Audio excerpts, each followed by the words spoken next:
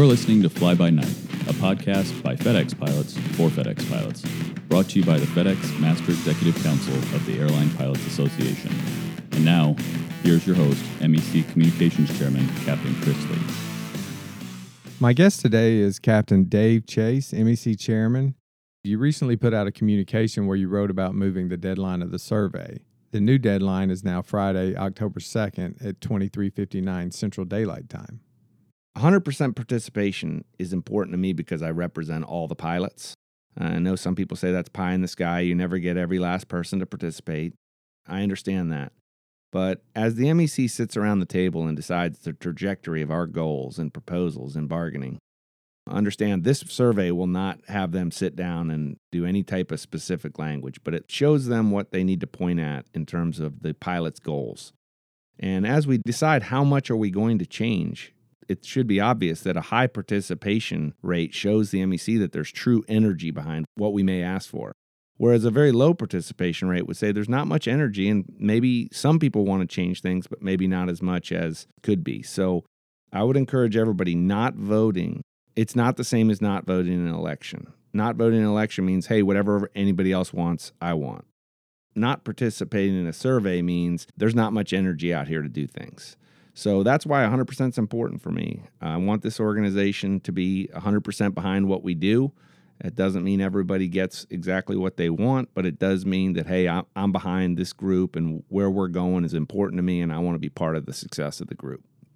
Well, we've talked about this before, but we typically use two different types of surveys: a phone survey where pilots are randomly selected to participate, and online web-based surveys where all pilots are able to participate.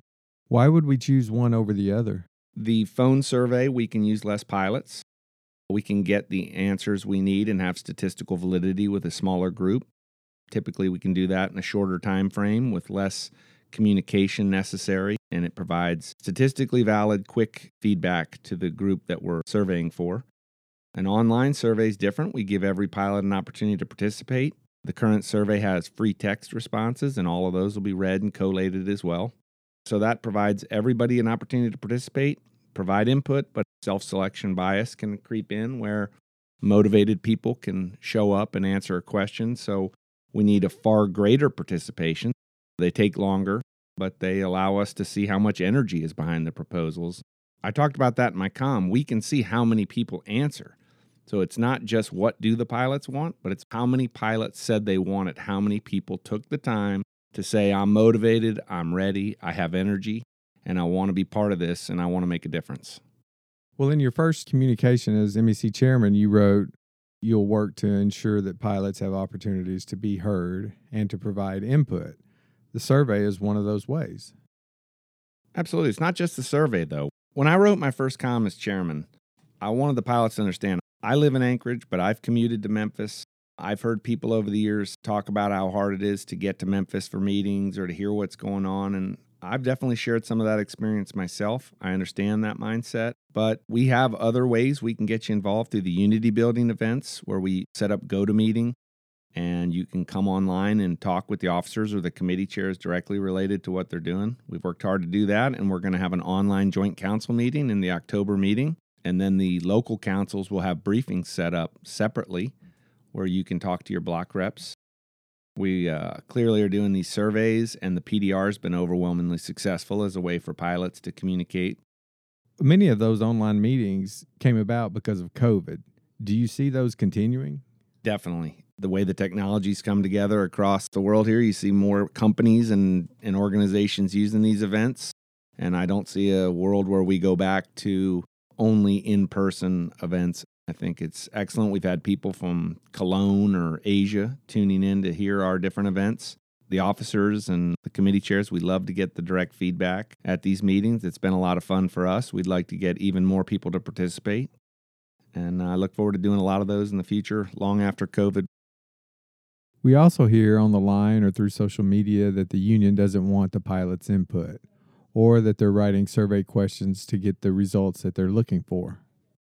I've heard those rumors that we don't want to hear pilot input. I've heard people say some of those types of things to me. Nothing could be further from the truth. We're a large group. These questions are written by a separate group than the MEC that approves them. They're our best effort into finding out what the pilots want as a group, and it provides us an opportunity to say, okay, this categorizes the type of things that are important to the pilots, and then we're going to go back, and in the areas where we may need to see more specifics, it gives us an opportunity to do this follow-on surveys. We've said it many times. I'll say it again right here. I am committed to data from what the pilots want to achieve, and I'm committed to doing it on a regular basis. We've asked our pollster. I think we've put this out before, Chris. He's been very clear with us that survey data should be about 6 to 8 months old, depending on outside influence. There could be a massive shock like a COVID or something that could change things for certain. But if we stick in that range, we have data that we can work with. And that's why we mix in the types of surveys and the time frames and the questions. And they're set up around us getting valid data that people can make decisions on versus rumors or the latest post on some social media or something. So there's a lot of input that goes into it from the reps. They take email, they listen to the committee chairs, they listen to the staff that works on some of the problems in the everyday world. But then this survey definitely provides us directional input as well. It puts a real data test to what we're talking about. So what did you mean in your last comm when you wrote lofty expectations are inconsistent with low participation? Well, we're talking about the survey in particular. And if the pilots are going to have goals in their mind for what's going to make a ratifiable agreement, then we need to see that there's energy and a willingness to fight for those goals. If we have low participation in things like survey and online events and meetings, then that just shows that possibly we're aiming for goals that the pilots aren't willing to fight for. So I encourage everybody, if you have high expectations or expectations for changes, you need to get out, participate, and make sure there's enough energy behind those proposals that we can achieve them. Well, we have a CBA, and we are a collective, and that word means something. Yeah, I mean, these are group decisions. It's not a what do I want club. It's a what do we want? What can we achieve together? That requires group effort. Every day we're over here fighting to maintain the collective bargaining agreement.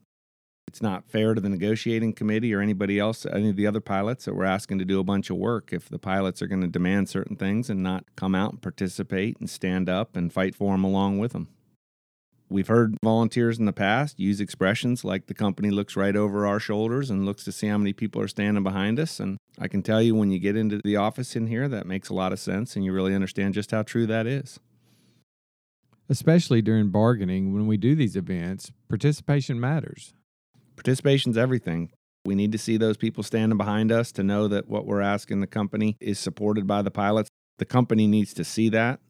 I love the fact that the pilots get to see the individuals doing the work. The feedback's essential to make sure we're going in the right direction for the pilots.